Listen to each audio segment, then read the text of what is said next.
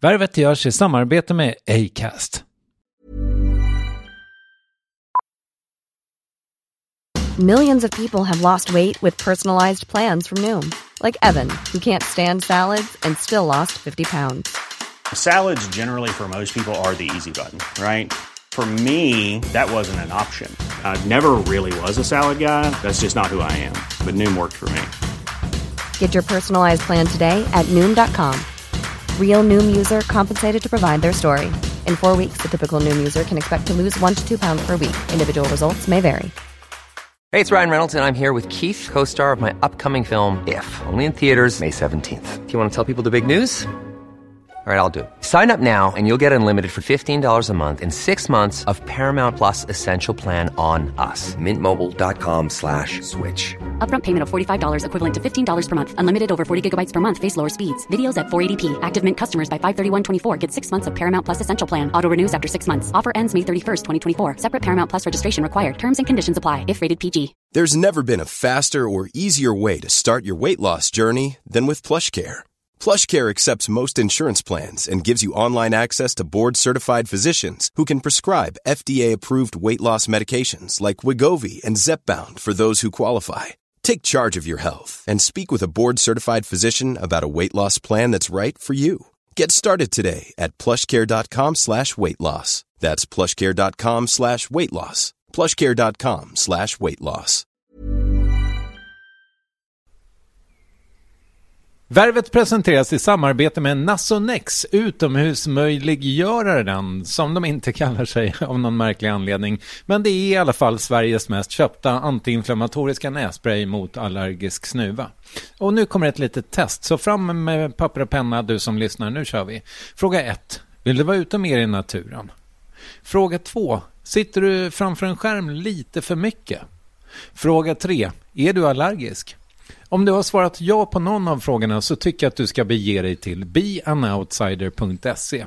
Jag vill för övrigt poängtera att Nasonex nässpray är ett receptfritt läkemedel från 18 år för behandling av symptom vid säsongsbunden och perenn allergisk snuva.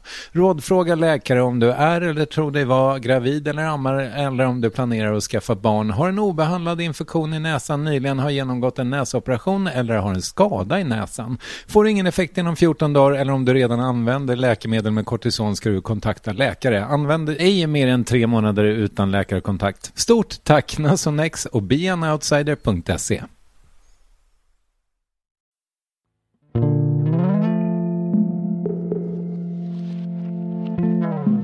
Vad står på din Wikipedia-sida?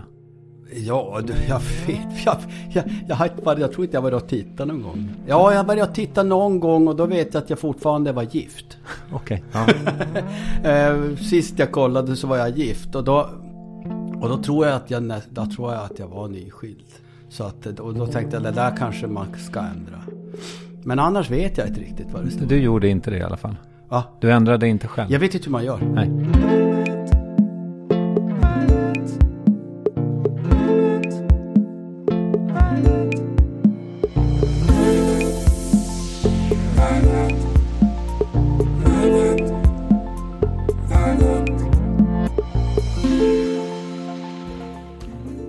Eller sett en värld i brand. Vi kommer alltid att leva. Vi kommer aldrig att dö. Vi kommer alltid att leva. Vi kommer aldrig att dö. Vi kommer aldrig att dö. Han är en del av en institution. Sen skivdebuten tidigt 90-tal har Bo Kaspers orkester konstant på ett eller annat sätt varit relevanta. Och det fanns en tid då det inte gick att gå in i en butik eller ett café utan att höra bandets omisskännliga popjazz med influenser av bland annat visa, bossa och funk. Boet i bandnamnet heter Sundström i efternamn och han har med ojämna mellanrum gjort soloutflykter från sin orkester. Senaste albumet kom 2018 och nu står han i begrepp att släppa ett till med titeln Det kanske händer. Den skivan, hur våldsamt och roligt det varit i Bo Kaspers alkohol och röstens kvaliteter, ja det diskuteras i Värvet avsnitt 455 med Bosse Sundström som svarar så här på vad som är viktigt i livet. Det har ju blivit så ju äldre man har blivit så har man upptäckt att de här gamla vänskaperna man har, alltså de som man har knutit genom alla år, en del är ju från det man var 15 år gammal. Och andra är lite senare bekantskaper genom musiken. Men jag tror att man kastar inte bort en lång vänskap bara så här, bara för att den människan betedde sig på ett fullkomligt idiotiskt sätt just då. Man kastar bort kanske 35-40 års kamaraderi på grund av det, eller överhuvudtaget kanske ett musikprojekt eller någon sån där musikervän eller något sånt där. De blir dyrare och dyrare, de som är kvar. Nu är det inte att vi börjar dö undan eller något sånt där, men det händer saker i livet och folk flyttar hem och jag tror att det är det som man värdesätter mest av allt i den ålder som jag är. Jag är 59, jag fyller 60 år. Då är det, man har ju kommit till ställen under alltså både livet och karriären där man har lite grann som fått göra ett vägval. Ska jag slå in på en ny bana? Eller ska jag flytta till Tjotahejti därför att där är ett finare klimat, eller kanske bara för det äventyret med stort ä. Men då är det ganska mycket jag skulle ge upp till stor del om jag skulle göra en sån grej. Nu har jag inte pratat om mina barn ännu, utan men det är alltså, jag vet inte också om det kan vara en sån här åldersgrejer att man det här det stora äventyret kanske inte känns lika, vad ska jag säga, äventyrligt längre. Det här att det dyra är att ha vänskapen med betyder mer faktiskt än just äventyret. Jag har skrivit en del låtar om det här, vad man ska göra om man säger att du säger att du får ett år till, du vet sådär. Du får ett halvår på det, ett år. Och då såg jag den här dokumentären med Jacques Brel om Jacques Brel, franska vissångaren. Och han får ett cancerbesked och han sticker ut med sin dotter i en seglarjakt ut på världshaven, bokstavligen alltså så här. Det är hans sätt att på något sätt, det här ska jag göra innan jag ungefär. Nu gick det väl så där, men när man har hört det genom åren, man tyckte det låter så fantastiskt romantiskt att jag ska hosta mig genom Anderna eller något där, eller vad man nu vill göra. Dyka i Röda havet eller... Jag ska inte säga inte. Never say never. Men som det känns just nu och där man är på något sätt så lockar mig, eller så värnar jag mera än att jag lockas av stora omtumlande äventyr. Du har ingen sån här utpräglad bucket list? Jo, de har varit det, men man börjar lite grann, ska jag verkligen, du är sådär. Ja, men en har ju varit sådär, och det känner vi ju till lite grann. Och så, men tänk om vi skulle bo i Provence ett tag, eller i Toscana. Och så ska man sitta där under något olivträd och sippa lite vin och vara sådär medelhavskig. Men då är det lite grann, men då ska man sitta där nere och man känner typ ingen, man kan inte språket, man kommer att sitta, vad gör ni nu då? Ja, då sitter gamla vänner, vi spelar ha bolltävling fast i Sverige då, vet du. Och så ska vi göra det och det, och vi ska samlas och knytkalas och så ska vi göra det. Jaha, och här sitter man en jävla provensalsk stad, det är sådär. Och det kanske låter tråkigt, men eller låter man har gett upp någonting. Men det är mer nog att jag tycker det väger jävligt tungt den där andra grejen. I alla fall just nu. Sen är väl du en ganska utpräglad Stockholmsromantiker också? Är inte det? Jo, absolut. Men det där börjar också lite grann. Jag är ju ändå norrbottning någonstans. Alltså absolut är jag norrbottning. Men stor Stockholmsromantiker. Jag älskar stan och jag tycker alltid jag ser nya gator och nya gränder och nya sådana utsikter. När man står någonstans, här har jag aldrig sett och stått och tittat ut. Så det är inte just Stockholm som jag känner för direkt, utan eller då Gotland som är mycket på somrarna, eller Norrbotten, utan det är nog mer av den här vilka som är med på något sätt. Ja, men det är väl fint. På resan. Och därför är det också, nu pratar jag jävligt mycket som du märker det. Ja, men det är bara att köra på. Därför är det jävligt viktigt när de man spelar med. Jag vet att J.J. Cale, en fantastisk, vad ska jag säga, någon crossover, blues, fast cajun, lite allt möjligt sådär. Jättefin artist och musiker. Men han böt musiker som han böt skjortor eller kalsonger. Och det låter ändå J.J. Cale hela tiden, men det där skulle jag tycker att vänskapen med de jag spelar med betyder lika mycket som det att vi spelar. För att då, man reser ju mycket tillsammans. Och det var inte det att han var svår att jobba med då? Säkert som fan. Det kanske var de som inte orkar med honom. Men, det tycker jag också är att vi har ju spelat med Bo Kaspers i 30 år. Och det här jazzbandet som vi har nu är ju också sådär, jag känner att det är roligt bara som att lära känna dem och resa med dem. Och det har ju verkligen blivit, en del av dem har jag aldrig träffat tidigare, så att det är ju jätteroligt att få den nya vänskapen. När jag tänker på dig så går tankarna till Thomas Andersson textrader 300 mil och Skandikrum. Bara tänk på konungen och sjung. Förstår du varför jag tänker på det när jag tänker på dig? Ja, turnerandet och att inte tänka på, vad ska jag säga, hur uppfattas jag. Men Thomas jag tror att det är att jag tror vad Thomas menar. Det är att du ska tänka på någon annan. Du ska framförallt inte tänka på dig själv. Och tänka, hur ser jag ut nu när jag står och sjunger? Hur låter jag när jag sjunger? Du vet sådär. Utan du ska bara egentligen sätta dig själv i en nu-känsla. Och det är väldigt sällan man hamnar i en sån situation. Ofta har man ett överjag eller ett underjag som jobbar jävligt starkt. Men just på scen, inte under resorna till scen, men just på scen, då försätter du dig själv ungefär som Ingemar Stenmark gjorde när han åkte slalom, i en nu-känsla när man får fundera. Man kanske bara ska tänka på konungen och sjunga. Och så det förstår jag absolut hur de menar där. Jag tänkte egentligen mest på att dels att det känns som att du nästan, trots att du har jobbat med det så fruktansvärt länge, så verkar det ändå som att du älskar att vara ute på de där jävla vägarna. Inte så mycket vägarna.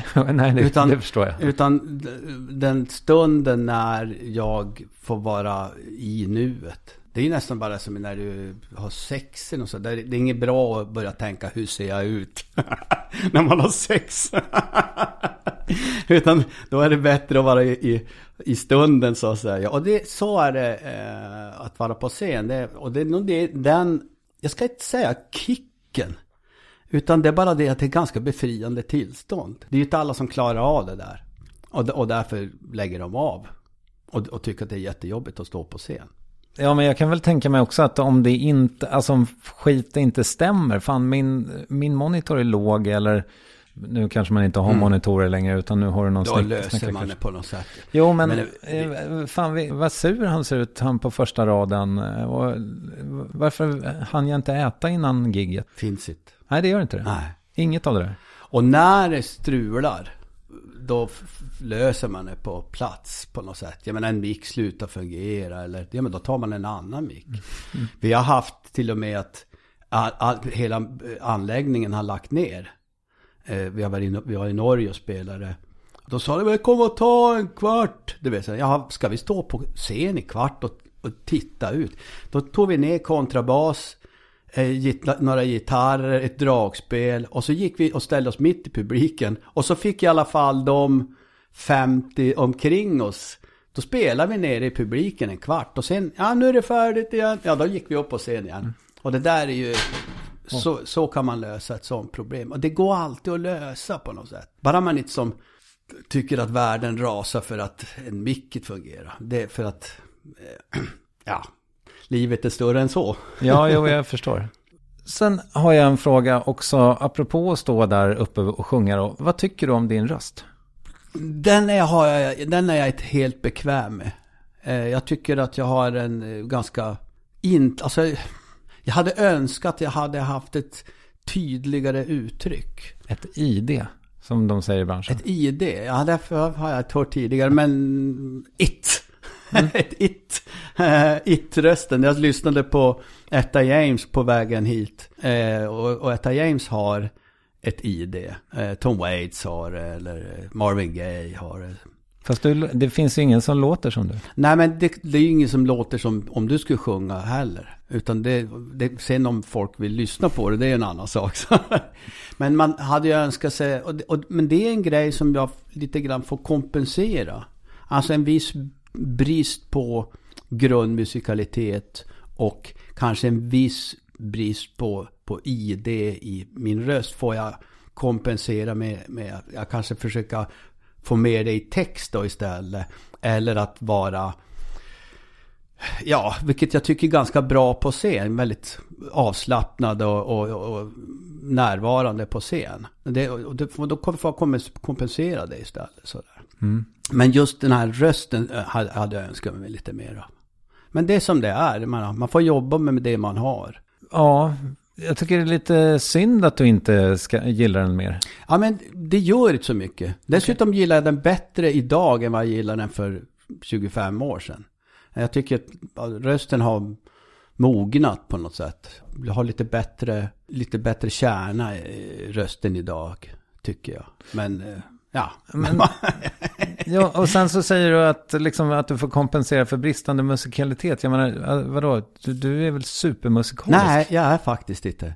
Utan jag är en habil bruksmusiker och en habil har en habil musikalitet när det gäller även röst och det märker jag ju när jag med dem jag spelar med, att det bara flödar ut en sån här Mozartsk intuition hos en del av dem. Men är inte det för att de har varit instrumentalister i hela sina liv?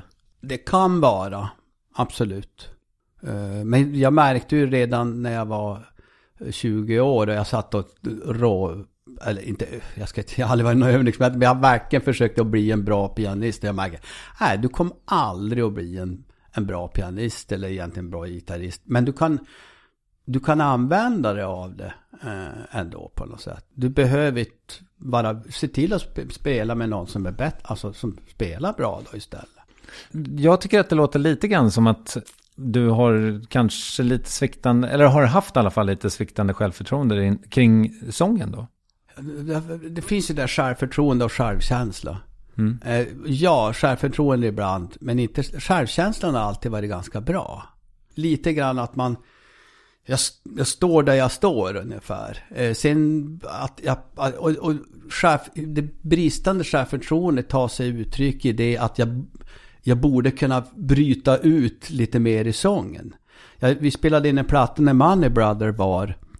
Jag bad Money Brother, alltså Anders Vendin, bad honom vara sångproducent åt mig. Kan inte, medan jag sjöng in platta, kan inte komma och säga, kom och sparka på mig ungefär. Mm.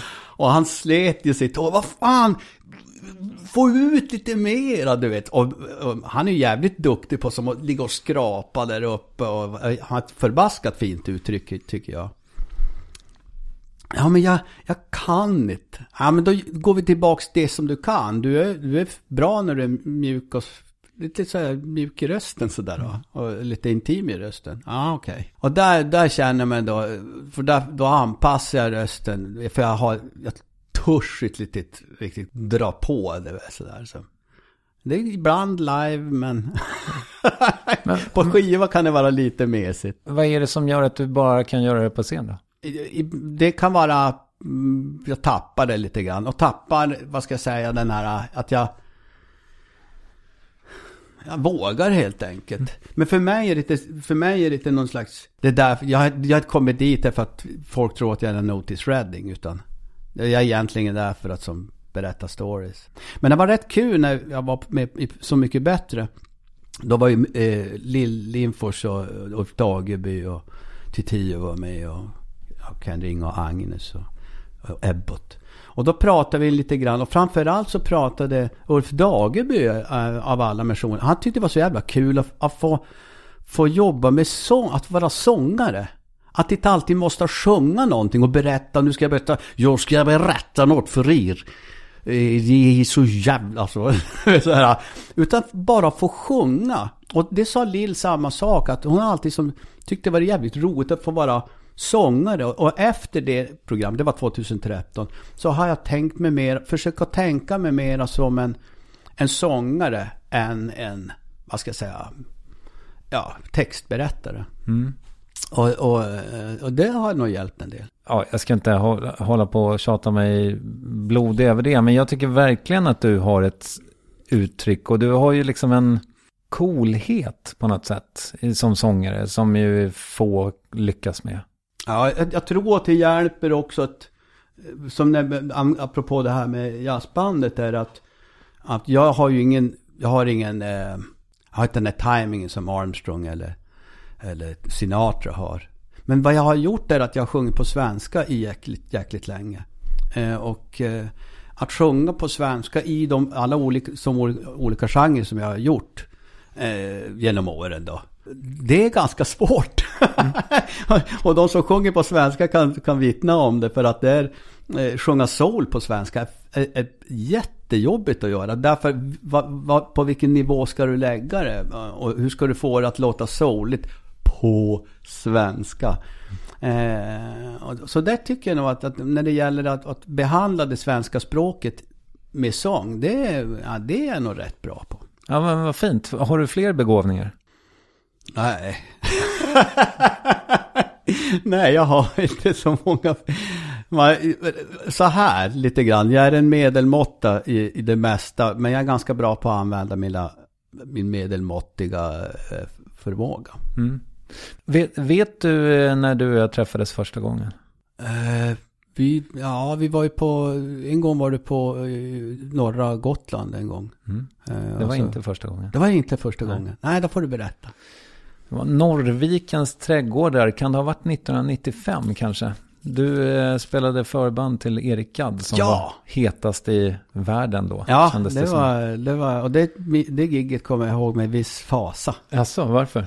För att jag var så jäkla dålig i rösten. Och alltså verkligen så där, halsen var så tjock så att och vi har aldrig ställt in en spelning förutom nu under pandemin här då, och någon annan incident, men det var inte vårat fel. Så då gick jag till Dr. Åke, och Dr. Åke var då den här doktorn som Ema Telstar på den tiden anlitade. Och i det här fallet så stod hon i badrock mitt i Båstad och skrev ut några hästpiller till mig. någon typ av kur. Det hjälpte, men jag var ju alltså stenad på scen. Alltså. Eller typ, om du äter en sån här kortisonchock, du äter 15 tabletter Bedapred eller något sånt där, då blir du lite knäpp i huvudet. Så att jag rörde mig som ett märkligt landskap, i alla fall länge. Och det stod sen i recensionen, för det var nämligen någon typ av premiär, oerhört förvirrat mellansnack stod. Att gigget var bra, men jag var jävligt förvirrad i mellansnack. Det var som fan. Ja, det minns inte jag, men jag minns efteråt så satt liksom, det var ju en ljuvlig sommarkväll. Ja, det var det verkligen. Och så satt, jag tror Erik hade försvunnit ut i kulisserna någonstans, och jag hade gjort min intervju med honom som jag var där för. Det var min första stora kändisintervju liksom. Och, men så satt kvar, för jag ville liksom bara, du vet, jag ville bara supa in det här. Jag var ju liksom 21 eller 20 eller någonting. Och så satt ni där och gafflade. Och en av dina medmusiker, jag är ganska säker på vem det var, men jag ska inte säga namnet, men han berättade länge och väl och högljutt om när han hade tagit amfetamin.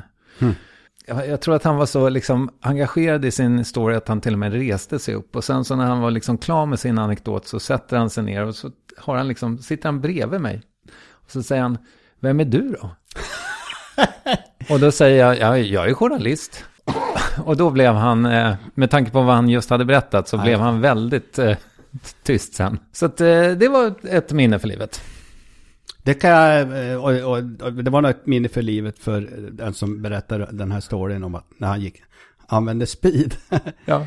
Jag har varit lyckligt, vad ska jag säga, befriad från andra, vad ska jag säga, stoffer, som man säger på danska, än egentligen massa öl och massa vin och kanske lite whisky. Vi har, i Bo Kaspers har det aldrig rört sig någonting annat. Inte i min vetskap i alla fall. Dels för att jag inte är så förtjust i det. Folk blir konstiga, de som jag träffar. Så att det kanske är av respekt för mig då, eller något sånt där. Men jag är glad att vi har haft det ganska rent från, vad ska jag säga, sådana grejer. Däremot har vi ju supit alldeles för mycket. Det är ju klart att vi har gjort. Har det varit liksom svårt att balansera? Ja, det tycker jag. Nu har jag sista åren här, ska jag säga, så har jag börjat ta tag i det där. Det blir ju nästan som en yrkesskada det där. Så att du är så nära, vad ska jag säga, barskåpet eller backstage kylskåpet eller du vet sådär hela tiden när du turnerar mycket. Så att det blir nästan som att du drar på dig en yrkesskada. Men nu har jag sista åren här, det finns de här som hjälper till att man kanske inte lägger av, men man skruvar åt kranen ordentligt. Alltså man får hjälp att vad kan jag hitta för tricks eller verktyg att skruva ner volymen på något sätt. Skruva ner kranen. Jag säger inte skruva åt kranen, men skruva ner kranen.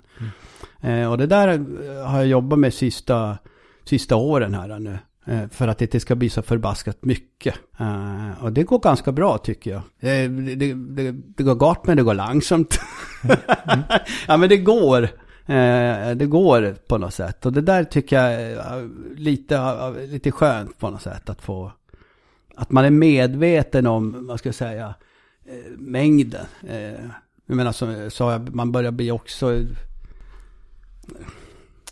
Det vore tråkigt om man skulle hamna i någon sån här, helt enkelt supa bort det. Om man har klarat sig från andra grejer, så är det ju dumt att också att man ska som totalt trilla dit på en sån pryl också. Så att, men det finns bra hjälp för sådana grejer. Nej, men, och det med, vad ska jag säga, överhuvudtaget alltså inom musiken och, vad ska jag säga, om det är droger eller om det är mycket supa eller sådana saker. Jag tror att en anledning varför många har... Alltså turnélivet och turnévärlden, musikvärlden, alltså det är ju för att det är ganska kravlöst. Ett ganska kravlöst liv. Det är ingen som... Alltså min fjälla blev ju alldeles chockad över, men vad fan, ni ska ju upp och lira nu. Ni dricker ju på jobbet ungefär. Typ, du vet sådär, och framförallt efter jobbet. Men det är ju för att det finns står ingen polis och säger, det här får ni inte göra, eller ett skyddsombud, vilket det kanske borde göra, och säga, det här går ju inte för sig. Utan det är ju totalt accepterat. Och det vet ju alla om. Och det är nog säkert bara inom musikvärlden, utan det finns ju säkert inom andra branscher. Men är du bättre på scen om du får dricka ett glas vin innan? Nej. Absolut inte. Är det bättre om du inte dricker ett glas vin innan? Empirisk erfarenhet och även vad jag har hört från andra, att ju mer skärpt du är, desto bättre är du på scen. Men nu är det ju så att man kan dricka ett par pilsner innan man går upp. Men och det har nog hänt att jag varit onykter på scen, absolut. Det vet jag. Men jag är bättre på scen. Och det var också bra när vi hade de här showerna. Vi hade ju en show på Rondo 2017. Och sen var vi ute nu med den här Soul-turnén som ju blev avbruten. Och då var det ganska avancerade grejer. Det var ju fan steg.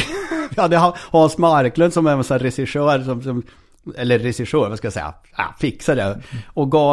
Så vi var ju tvungna, massa grejer man var tvungen att komma ihåg rent koreografiskt och logistiskt och såna grejer. Så då var det ju verkligen att man skulle vara skärpt. Så var det ju inte när man spelade 1995 på Chalmers eller något sånt där. jag förstår. Då flöt allting in som det var som en enda, ett party, vad ska jag säga. Där man, under party så lirar man. Förbaskat kul, måste jag säga. Alltså man har ju haft otroligt roligt. Men man har ju lärt sig lite grann också. Ja. Skulle jag gå tillbaks? Jag har alltid avundats de där. Jag har ju kollegor alltså, i bandet. Vissa av oss i bandet tycker lite mer och andra är på något sätt som så här. För dem är det så naturligt att men det är väl klart att man inte blir som man dricker lite grann och så är det bra, du vet sådär. Och det där avundas jag. Jag önskar att man kunde ha det förhållandet till alkoholen. Man som, du vet sådär lite. Ja. Men är det inte det du försöker uppnå nu då? Absolut. Jag har några förebilder. Fredrik var en trummis i Bo Kasper. Han är lysande exempel på det där. Han har en kusin som är också sådär. Som aldrig att man ser någon sån här knas eller sånt där. Jag tycker så de är för mig lite grann några så här role models som man kan sträva mot i alla fall. Men sen undrar jag också så här, fan, har man inte lite, eller om jag ser till mig själv, och nu ställer jag det som en fråga men den är superretorisk. Det känns som att jag har på något sätt ett behov av att säga vässa av hornen någon gång ibland. Jag behöver liksom få det lite ur systemet.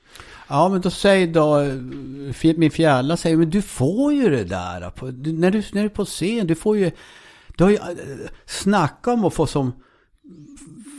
få ur sig saker, du vet sådär. Du har ju, vilket jag kan tänka mig ett annat jobb på något sätt. Jag får inte bli tappa alls. Jag får brista ut vad det nu är då, i sång eller i skrik eller någonting, eller i sorg eller något sånt där, utan jag måste vara kontrollerad.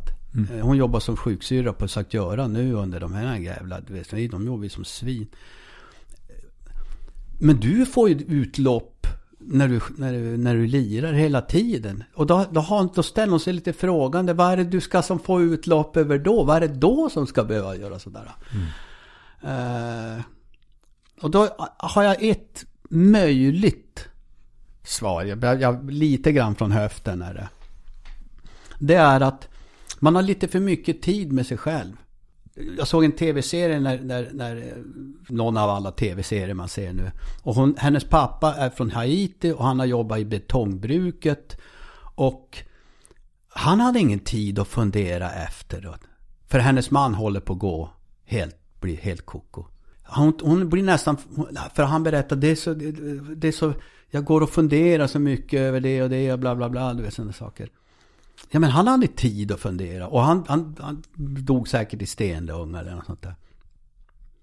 Men grejen är att man har i alla fall jag har ganska mycket, det ingår i mitt jobb. Det är att jag ska gå och fundera över tingens tillstånd och försöka formulera det ner i några jävla 3 minuters låtar.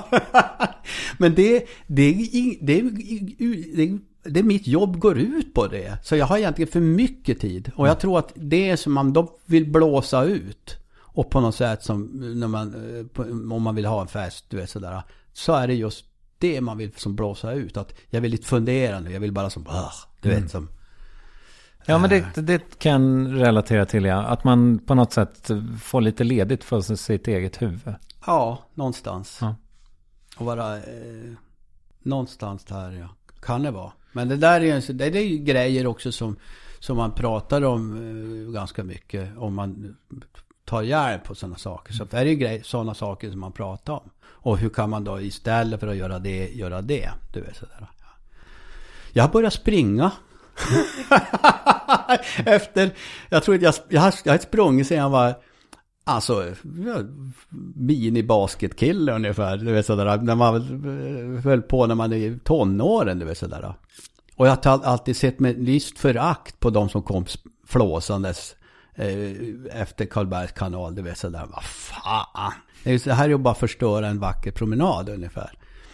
Nu har jag verkligen insett tjusningen i att alltså att springa, att löpa. Ja. Alltså inte, jag springer 1,5 mil i veckan, alltså 3 gånger 5 eller något sånt där. Men det är ju alltså, vilken grej det är. Det har verkligen påverkat mig jättemycket att få göra något, för det är lite grann det har lite grann samma funktion. Du skulle ju kunna passera för maratonlöpare. Nej, men nu ser, alltså, och det är just det som man inte ska göra. Ja, men jag bara menar rent fysiskt. Ja, men det säger mer om det att du direkt börjar säga maraton. Därför att för mig är det bara, men far ut och spring. Det räcker ju med att springa 2-3 kilometer i ditt eget tempo. Det är det som jag är lite grann med kroppen. Nu låter det som en jävla friskis och svetisk ur här. Men vad det gör med kroppen är jävligt skönt. Och nej, du behöver inte sikta mot att springa maraton. Utan det är jättelångt. Det är bara som att det är någonting som lugnar ner sig i kroppen en massa. Alltså. Jättehärligt. Quality sleep is essential. That's why the Sleep Number Smart Bed is designed for your ever-evolving sleep needs. Need a bed that's firmer or softer on either side? Helps you sleep at a comfortable temperature? Sleep Number Smart Beds let you individualize your comfort, so you sleep better together. J.D. Power ranks Sleep Number #1 in customer satisfaction with mattresses purchased in-store. And now, save 50% on the Sleep Number Limited Edition Smart Bed for a limited time. For J.D. Power 2023 award information, visit jdpower.com/awards. Only at a Sleep Number store or sleepnumber.com. Life is full of what-ifs. Some awesome, like what if AI could fold your laundry? And some, well, less awesome, like what if you have unexpected medical costs? United Healthcare can help get you covered with Health Protector Guard fixed indemnity insurance plans. They supplement your primary plan to help you manage out-of-pocket costs. No deductibles, no enrollment periods, and especially no more what-ifs. Visit uh1.com to find the Health Protector Guard plan for you. Many of us have those stubborn pounds that seem impossible to lose, no matter how good we eat or how hard we work out. My solution is PlushCare. PlushCare is a leading telehealth provider with doctors who are there for you day and night to partner with you in your weight loss journey. They can prescribe FDA-approved weight loss medications like Wegovy and Zepbound for those who qualify. Plus, they accept most insurance plans. To get started, visit plushcare.com/weightloss. That's plushcare.com/weightloss. Yes, ny sponsor. Värvet presenteras i samarbete med Svea Bank. Och jag menar inte att ta ner stämningen, men dessvärre är ju lågkonjunkturen här, vilket innebär att de flesta branscher har det tufft och också väldigt många privatpersoner. Jag vet själv vad det är att ha en trasslig privatekonomi. Det var struligt i många år för mig och låg ofta post i hallen med trista logotyper i ena hörnet. Och jag hade också i flera års tid ett helt gäng betalningsanmärkningar.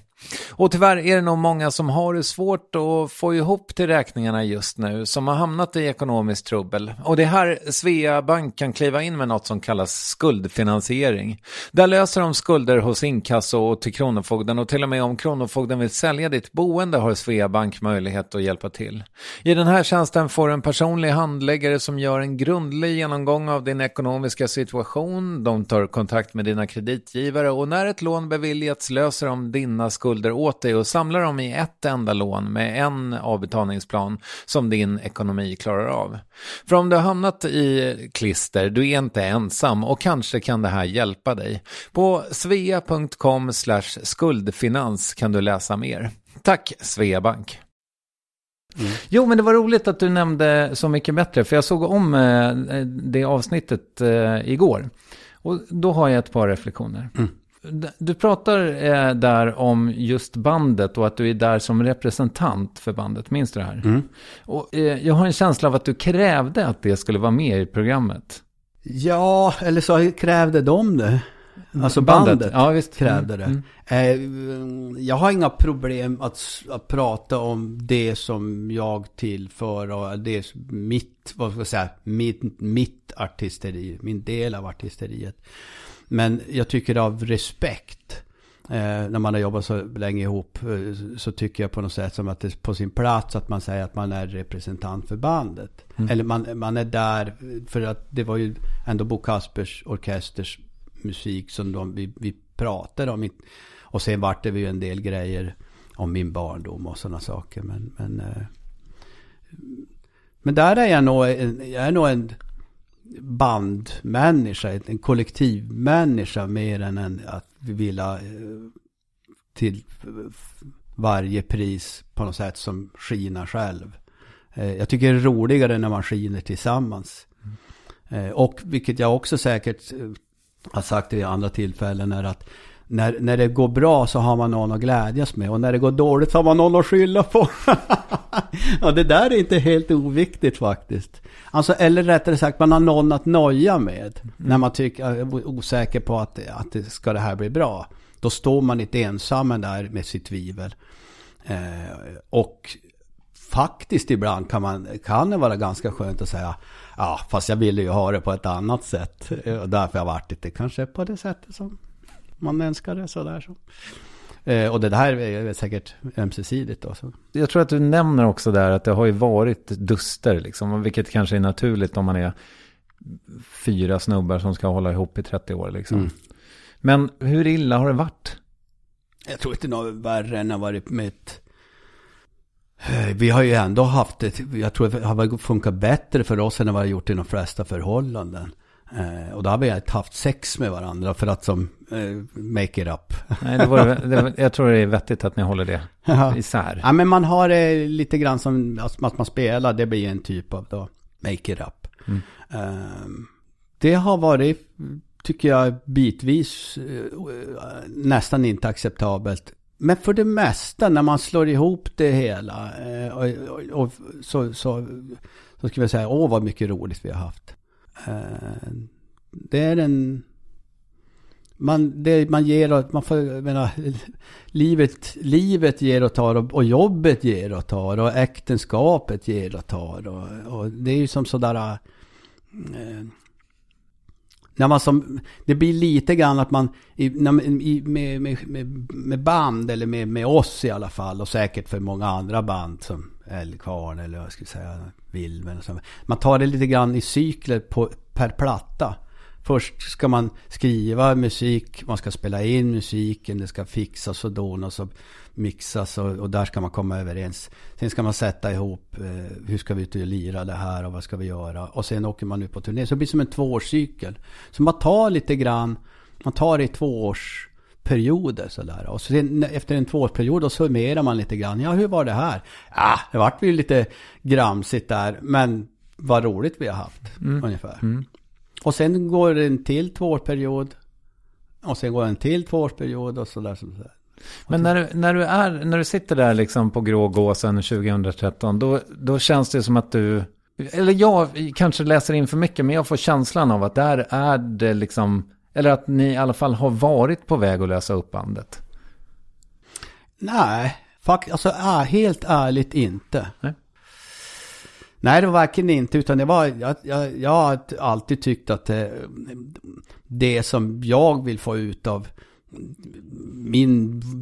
mitt sätt att tänka musik och tänka text och tänka låtar, det har jag verkligen, får jag jättestort utlopp för i Bo Kaspers. Sen är det, om det är, det fattar jag också att det finns de som gör det 10 gånger bättre eller vissa grejer mycket bättre, du vet sådär. Så att, men det här, jag får väldigt stort utlopp i Bo Kaspers, definitivt.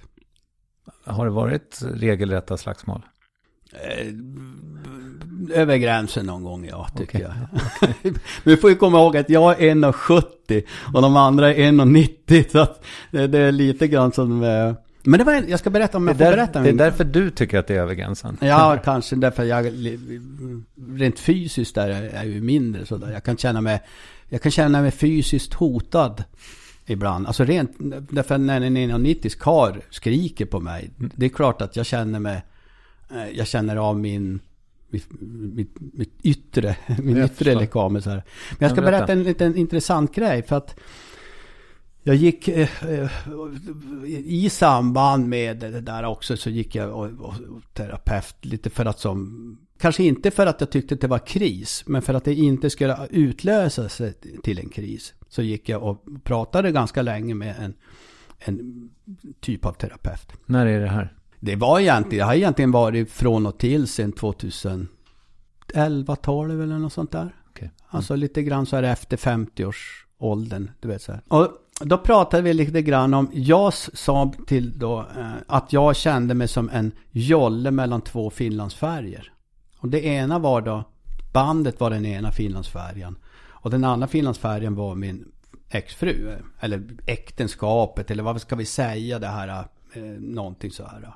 Och jag då kände mig som jollen bredvid och så här.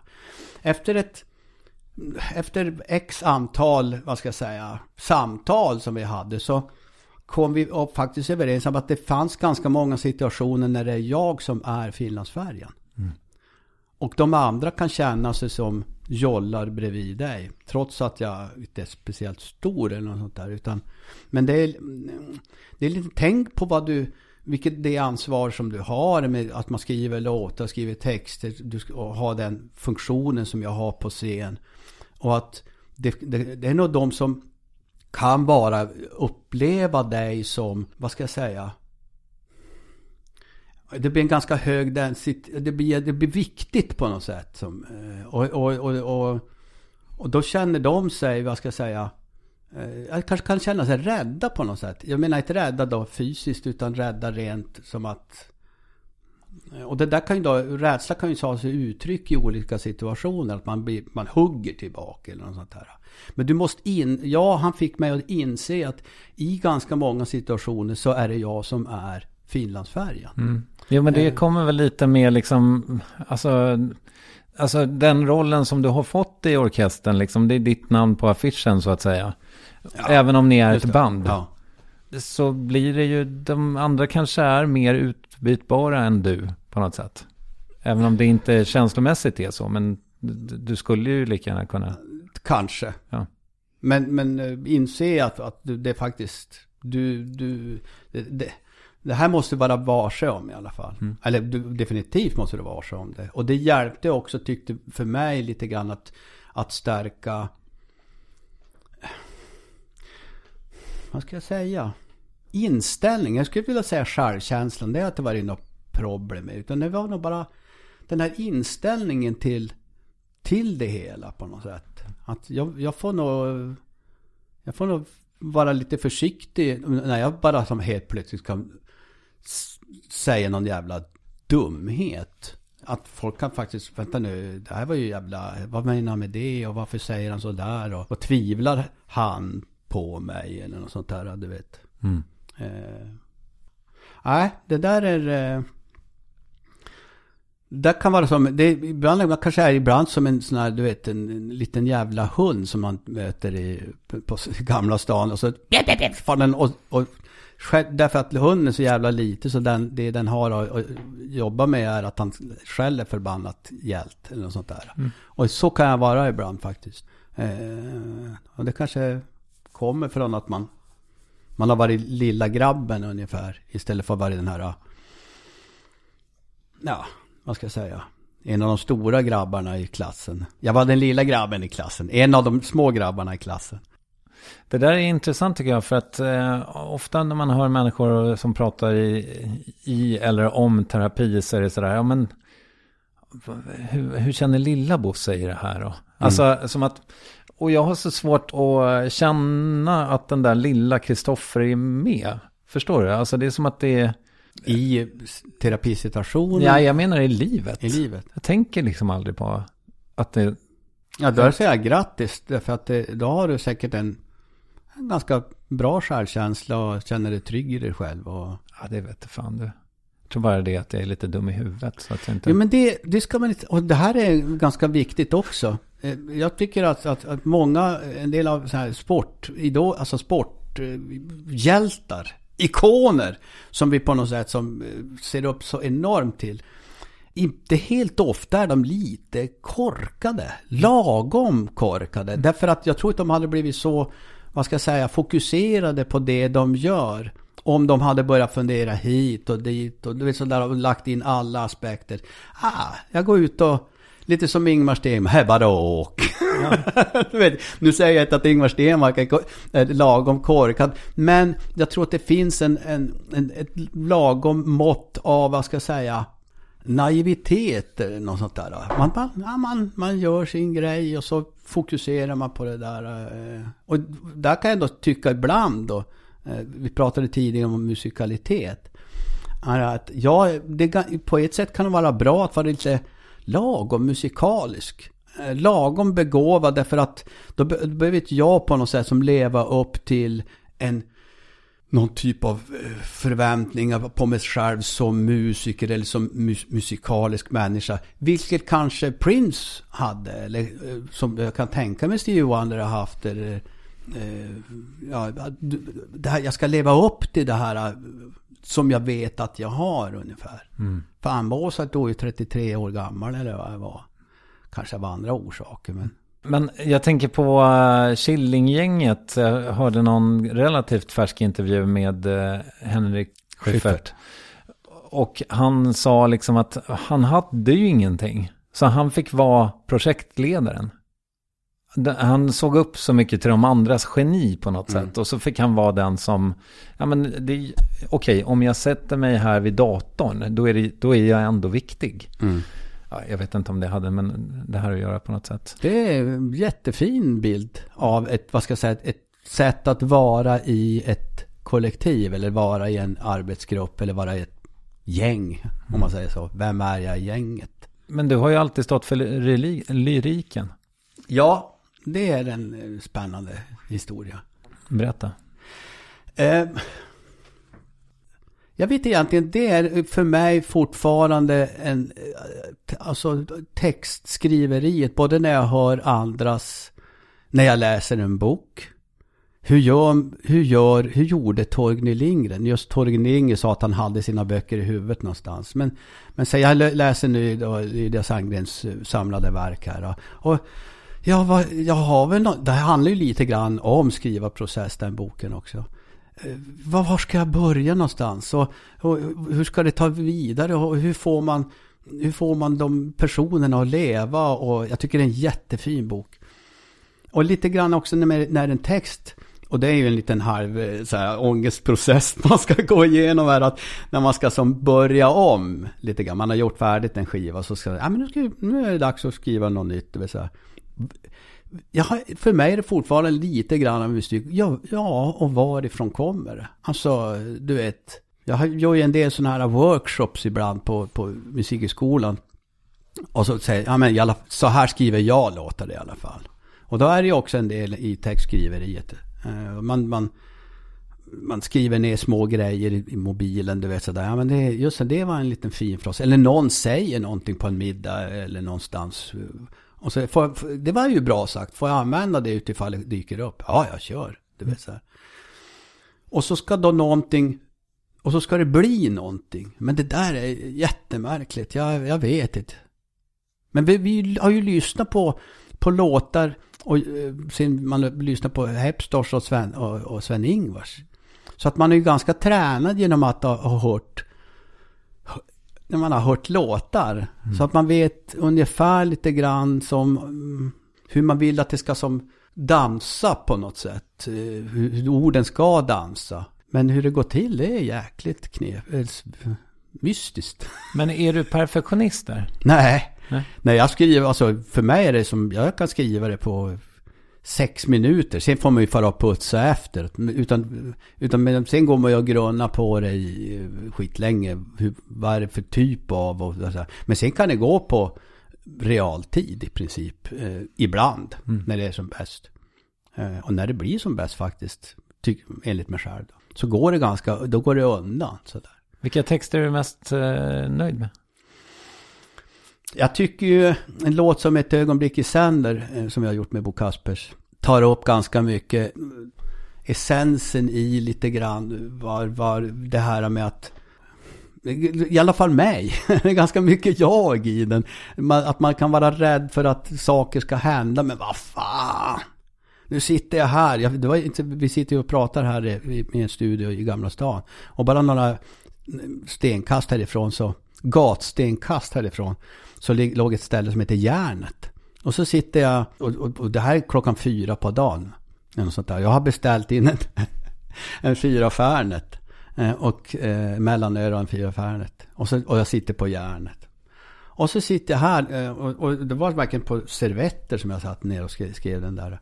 Och då var det ganska mycket om det här med att man är rädd att barnen ska hända om någonting, eller att man ska dö i en flygplansolycka, eller att någon ska bli mördad, eller du vet sådär. Men det var den här rädslan som är ju vi tar en dag ett ögonblick i sänder, det är ju Lina Sandellberg, men att man som kan gå omkring och tro att man ska vi kan, om vi bor i det här fina kvarteret, då kommer ingenting att hända. Ja, men så är det ju. Ja, men den texten är jag väldigt nöjd med. Tror du på Gud? Nej. Det gör jag inte. Och nej, det gör jag inte. Jag tror tyvärr att det bara är en evig utslocknande bara. Och det är väl det som buddhisterna som längtar efter ett intet. Det eviga, det bara uppgår i alltet. Istället för att födas om till en, vad det nu kan vara. Nej, det där lämnar vi nu, för att jag kan inte tänka på döden tyvärr. Det ingår i det här med min dumhet. Okej. Det ingår alltså i mina texter, kan det ingå en tanke på en andlighet.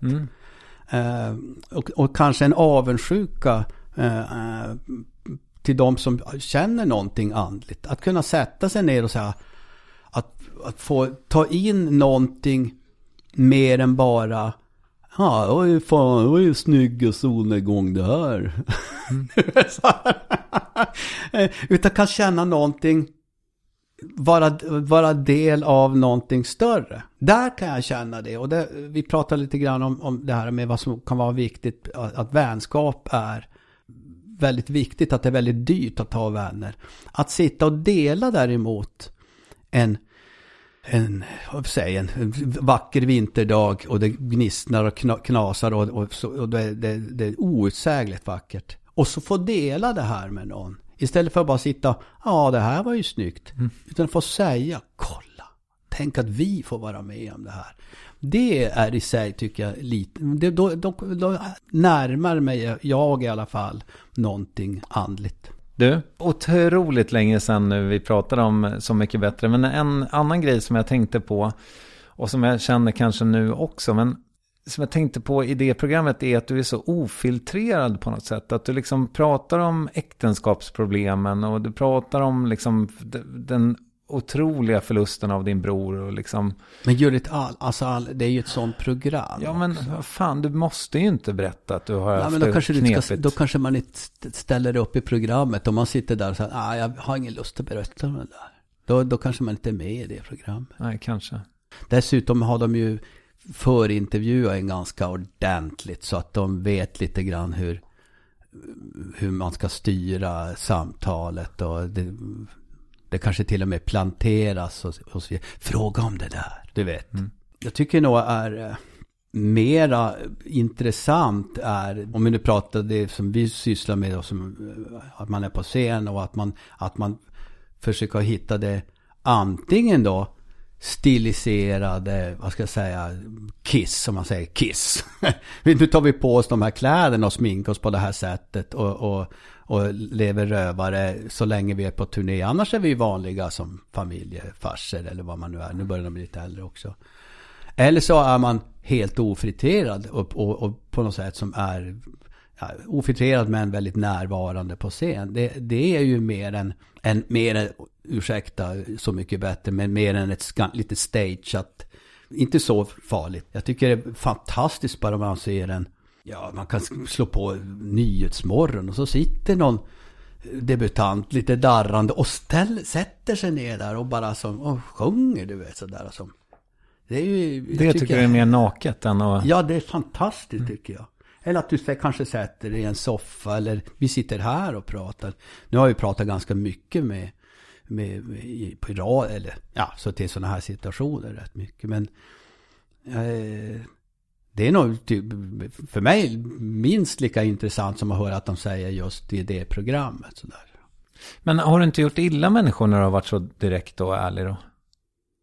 Alltså, jag vet ju att jag har sagt grejer i intervju i ett sammanhang där du vet, som det var kanske början i kilen i äktenskapet som var fel. Men det var inte alls meningen att det skulle vara elakt på det sättet. Jag kan berätta vad det var. För att det var, vi spelade in med Frida Örn en platta som heter Jag har gått in under stjärnor. Och massa Per Lagerkvist-låtar. Och det var, jag tror jag sa i en intervju att det var nästan erotiskt att sjunga in med henne. Därför att det var, vi märkte när vi bara satt oss ner med gitarr och skulle bara gå igenom, så var det som att, men det här funkar ju. Det här är ju fantastiskt. Alltså det var en sån, jag aldrig träffat en som jag har fungerat och sjunga så bra med. Det var någonting som bara hände. Och det var nästan erotiskt, sa jag. Det skulle jag inte ha sagt. Nej, Det tog hus i helvete. Och det var ju jag tror att nog att min exfru förstår det bättre idag på något sätt. Och det skulle kanske, men där vi kanske var någonstans i livet där det var helt jävla fel att säga det. Men det var ju bara klantigt sagt. Eller så sökte jag bara kanske ett snyggt citat, du vet så. Man satt med journalisten och de skrev, bra, det här kan vi lägga oss. Ja, det var nästan erotiskt. Kanske blir det fanns inga klick på den tiden, men men det är nej, men det kanske säkert. Säkert. Men du kanske inte kan göra det på något annat sätt. Nej, men då tror jag lite grann att du börjar, ska jag säga det här, därför då kan någon tänka si och säga så här, kan någon tänka så. Det i alla fall för egen del har jag upplevt att det är bättre som att man får ta det ena med det andra ungefär.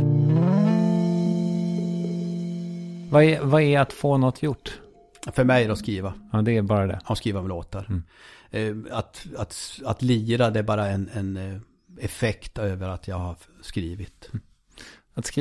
Att lösa ett korsord?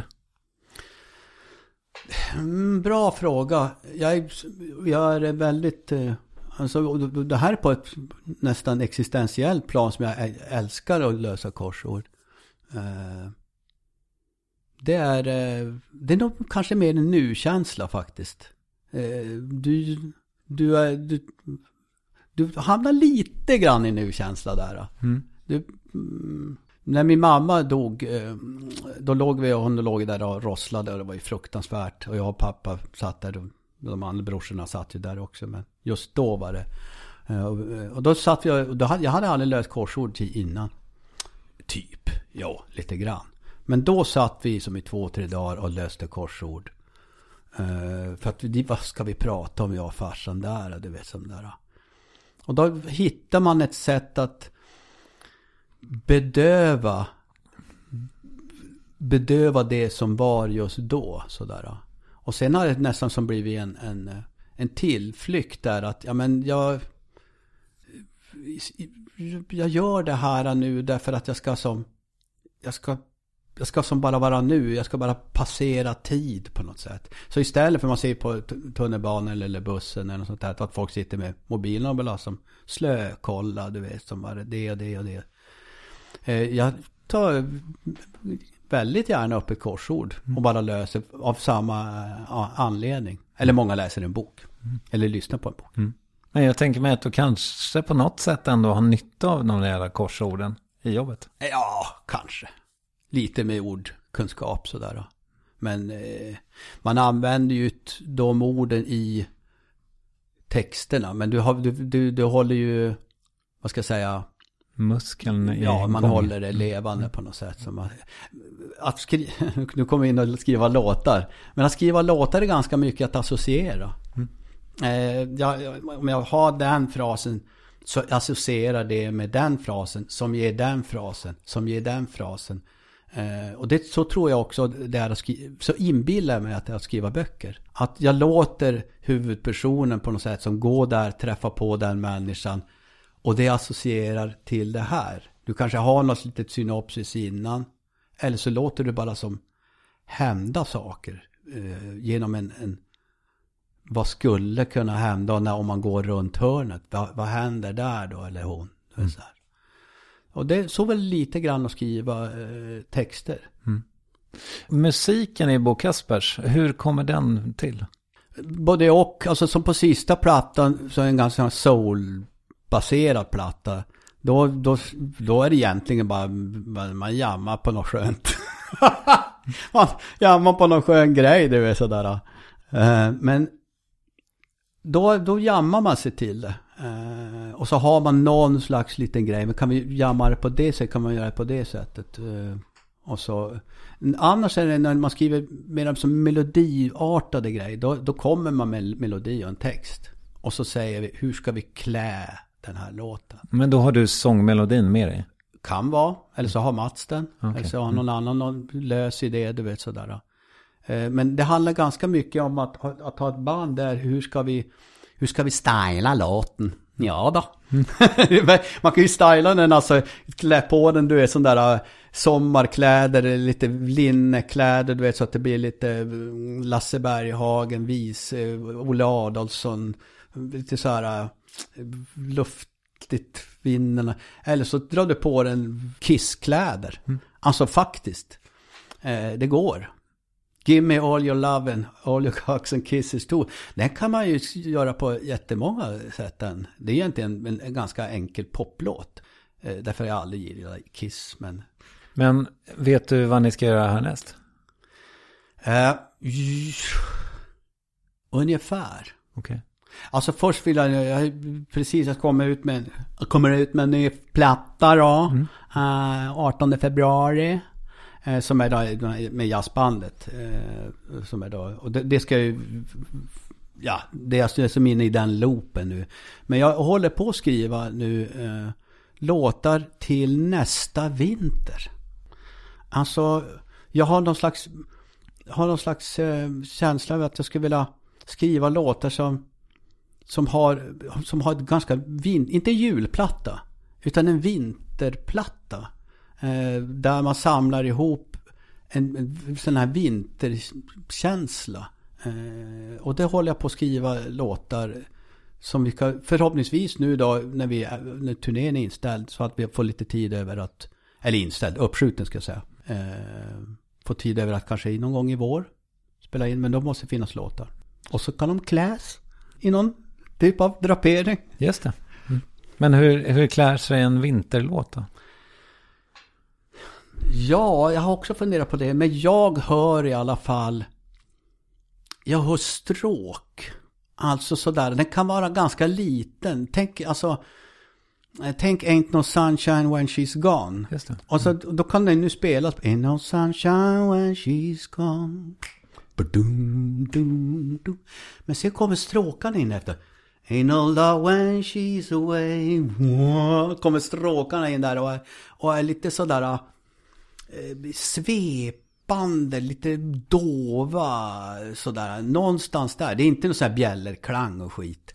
Utan det är någonting som är lite, den tar ett lite större arrangerat grepp. Men det är ju vad jag tycker nu. Sen får vi ju kanske någon annan kommer med en annan lysande idé. Eller jävligt dålig idé. Och då är det deras fel. Och där är det deras fel. Om det är dåligt är det deras fel. Vill du, nu sa du att den kommer, men vill du berätta mer om din nya skiva? Ja, det kan ju vara ett bra tillfälle att berätta om den. För att vi gjorde en jazzplatta, alltså vad ska vi kalla en jazzplatta? Ja, för 2018. Och så har jag tänkt att vi ska göra en till. För att det fanns ju material över och så har jag skrivit nytt. Och så hittade jag faktiskt var inne på, jag tänkte att jag skriver en egen låt. Så jag får med en egen låt på plattan, du vet, sådär. Och då hittade jag en låt som heter Skyll på mig. Och det här briserar ju då, jag har texten framför mig, har väl tänkt med den lite jassigare, men så såg jag ett Jacques Brel-program på tv och så briserar den här Coronakommissionens Vems är felet? Och de är ju färdiga med det igen. Eller vems är fel? Ja, det har ju gjorts säkert bra grejer. Sen har gjorts en del jävla dumma grejer. Och då är det ju lätt att folk pekar på varandra. Nu, det här var ju ditt fel. Så då, jag log för mig själv när jag sitter med texten framför mig. Skyll på mig. Jag kan ta det. Man vill ha någon att peka på. Ja, men peka på mig. Det gör ingenting. Därför att jag tar skiten. Det är lugnt. Du är sådär. Och då jag låg för mig själv att precis när det kom så var låten som var framför mig, du vet, sådär. Det var lite kul på något sätt. Så att det blir roligt. Men i övrigt så är det alltså gamla, lite mer obskyra låtar som du har klätt med svensk text. Det är inga obskyra låtar. Det är Body and Soul. Ja. Alltså... helt oobskyr. Den heter för övrigt Bosse och jag. Jag sjunger mig själv i tredje person. Det är väl härligt. Det är som ett litet Facebook-inlägg fast inklätt i Body and Soul. Jag gjorde en låt som heter Speak Low, som heter Var smart. Som jag har pratat lite grann om det vi har pratat om idag. Var smart, var lite... Tänk efter innan du brister ut i invektiv mot någon annan.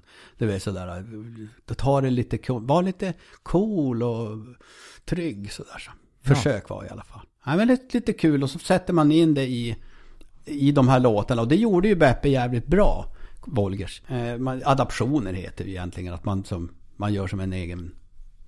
Ja, adapterar, man skriver lite bara av texten rakt av. Nej, men någon slags tolkning kring temat, va? Mm.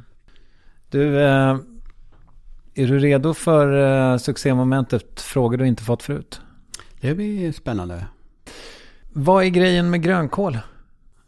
Det är godare när det är friterat. Jag tror man har kommit på det.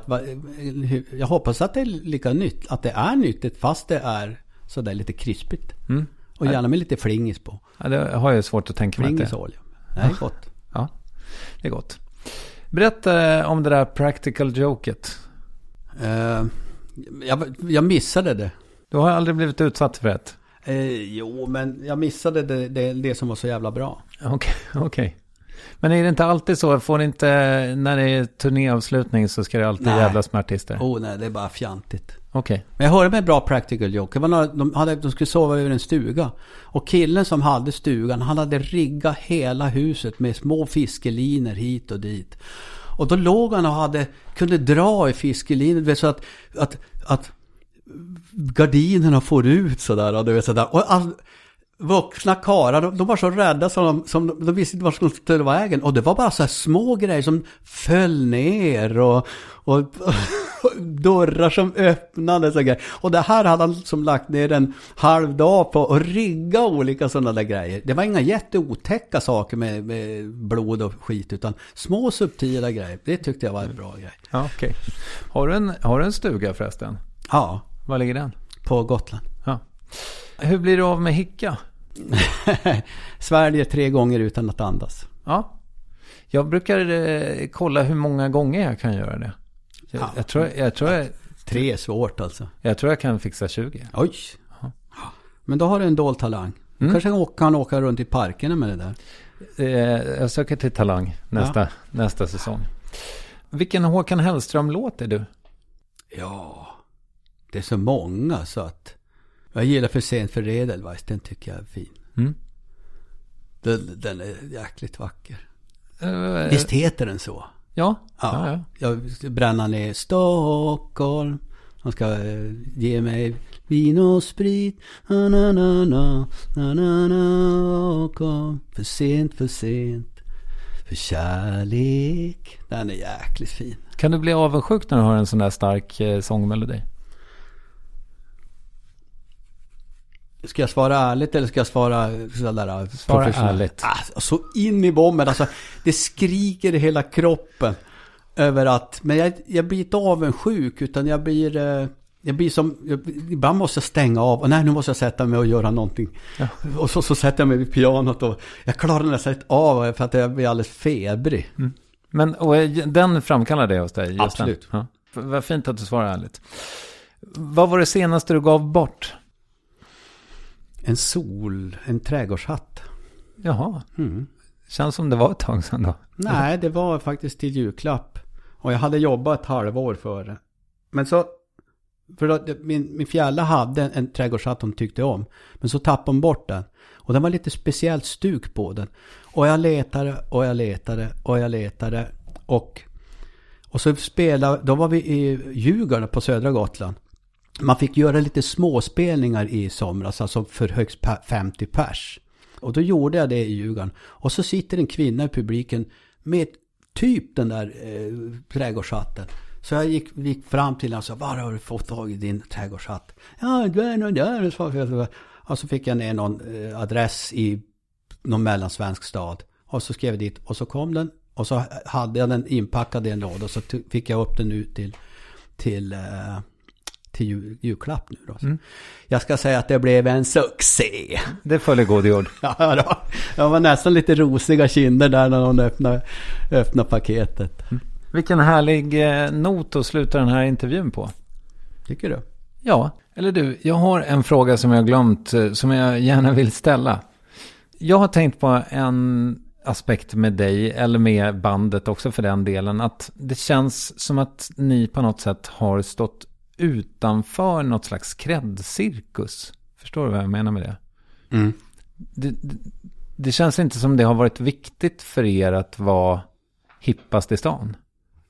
Jo, nu har vi velat vara hippa och creddiga. Okay. Vi tackade ju nej till Allsång på Skansen där i början och tyckte som att vad fan, jävla Lasse Berghagen som sen har jag träffat senare visar sig vara en av de trevligaste människorna jag träffat.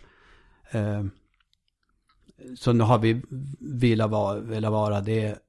Men sen är det väl att man har insett att det bättre är att lägga fokus på trivas, skriva, turnera istället för att bry sig om det. Det tar för mycket energi på något sätt. Någonstans där tror jag. Jag ska nu referera till Thomas Andersson Vi för andra gången idag, för jag lyssnade på hans intervju med Peter Lemark och då citerade Peter i sin tur Jerry Williams som sa: man är i stimmet, sen är man inte i stimmet och sen är man i stimmet igen. Ja, typ. Ja, är det så det har känts? Det är också det man pratar ju om filterbubblor nu när det är på nätet så där. Och jag tror att det finns ju olika stim. Jag menar, när jag ser på en Peter Guldgala eller nästan också till och med Grammy, så är det som så här, ja, nu har den fått Grammys. Men vem är det? Och det borde jag veta vem är. Men de är inte i mitt stim eller i min bubbla så att säga. Utan man rör sig lite i olika sfärer helt enkelt. Men är inte grejen också med liksom framförallt då bandet, orkestern liksom, att ni, alltså morsan köpte era skivor och jag gillade dem. Hur fan lyckades ni med det? Ja, men det är väl inget konstigt egentligen. Alltså om någons farsa har köpt Pugg och så gillar man det. Alltså svensk musik som är hyfsat gjord och ibland riktigt bra och då bara rätt kass. Men det finns väl någonting där som finns där. Bara jag tror väl att det är du fick tillgång till det. Alltså i en annan familj så fanns det där överhuvudtaget. Jag menar, jag lyssnade på Blåtågets Vem ska man lita på innan Thåström. Eller det var nog Ola Bendola som sjöng Vem ska man lita på. Det var ju den här Staten är kapitalet. Just det. Ja.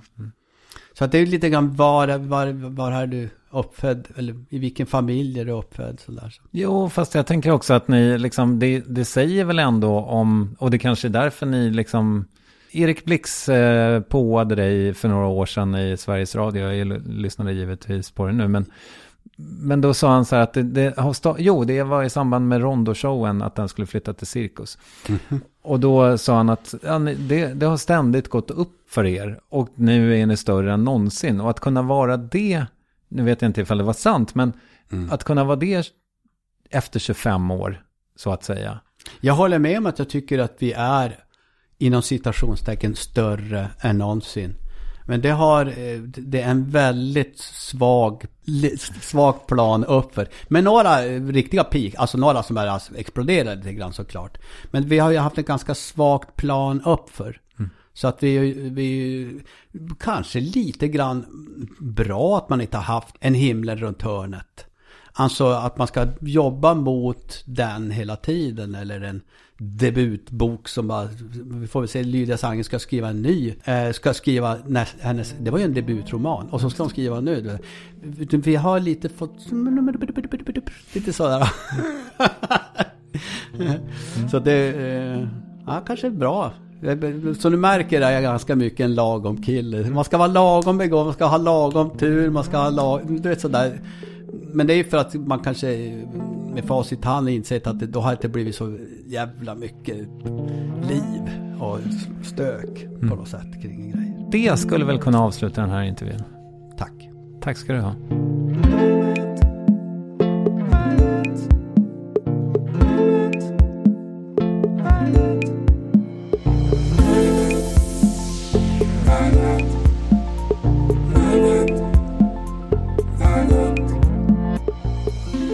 Bo Sundström. Nya skivan har så kallad release den 19 februari och kommer av allt att döma att finnas där du strömmar din musik. Nästa vecka har du en oerhört filmaktuell röst i Värvet. Men vet du att jag lärde mig läsa när jag gick i 3:an, tror jag. De trodde att jag behövde glasögon och gjorde utredning för dyslexi, men jag hade liksom inte det. Jag var, tror jag, ett väldigt fysiskt barn. Jag hade mycket spring i benen. Och svårt att hålla intresse för någonting väldigt länge. Men just med teater, skådespeleri och typ film och berättelser, så var det som första gången i mitt liv där jag typ kunde sitta ner och bara lägga tid på det. Och jag blev aldrig uttråkad. Det tror jag därför jag också har fortsatt så här på den riktlinjen. Att så här, det här vill jag jobba med, det här ska jag göra. För att jag aldrig blev uttråkad av. Ja, skådespelaren Nanna Blondell berättar bland annat om hur Scarlett Johansson är att jobba med och nya Netflix-filmen Red Dot. Och det vill du förmodligen inte missa, så vi hörs då om inte för. Vi som gör Värvet heter Camilla Fogelborg, Kristoffer Triumf och Acast. Och nu ska ni få höra en bit av den vackraste stämsång jag vet. Frida Örn och Bo Sundström i Jag har gått in under stjärnor. Tack för idag. Jag har gått in under stjärnor för att komma hit till dig, där du väntat mig med händer som blev varma. Du ska giva mig din kärlek, du ska smeka, värma mig. Du ska tro att jag är en av livets armar.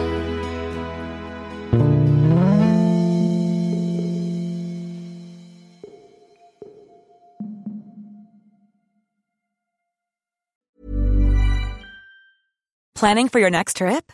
Elevate your travel style with Quince. Quince has all the jet-setting essentials you'll want for your next getaway, like European linen, premium luggage options, buttery soft Italian leather bags, and so much more. And is all priced at 50 to 80% less than similar brands. Plus, Quince only works with factories that use safe and ethical manufacturing practices. Pack your bags with high-quality essentials you'll be wearing for vacations to come with Quince. Go to quince.com/pack for free shipping and 365-day returns.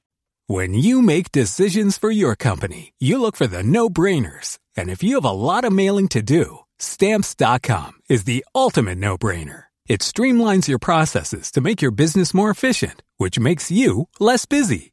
Mail checks, invoices, legal documents, and everything you need to keep your business running with Stamps.com.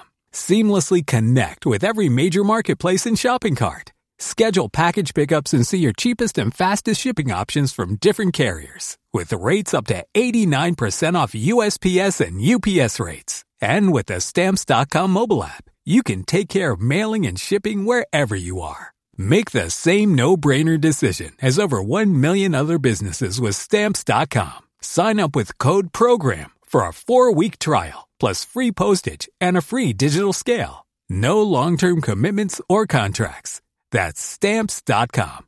Code PROGRAM.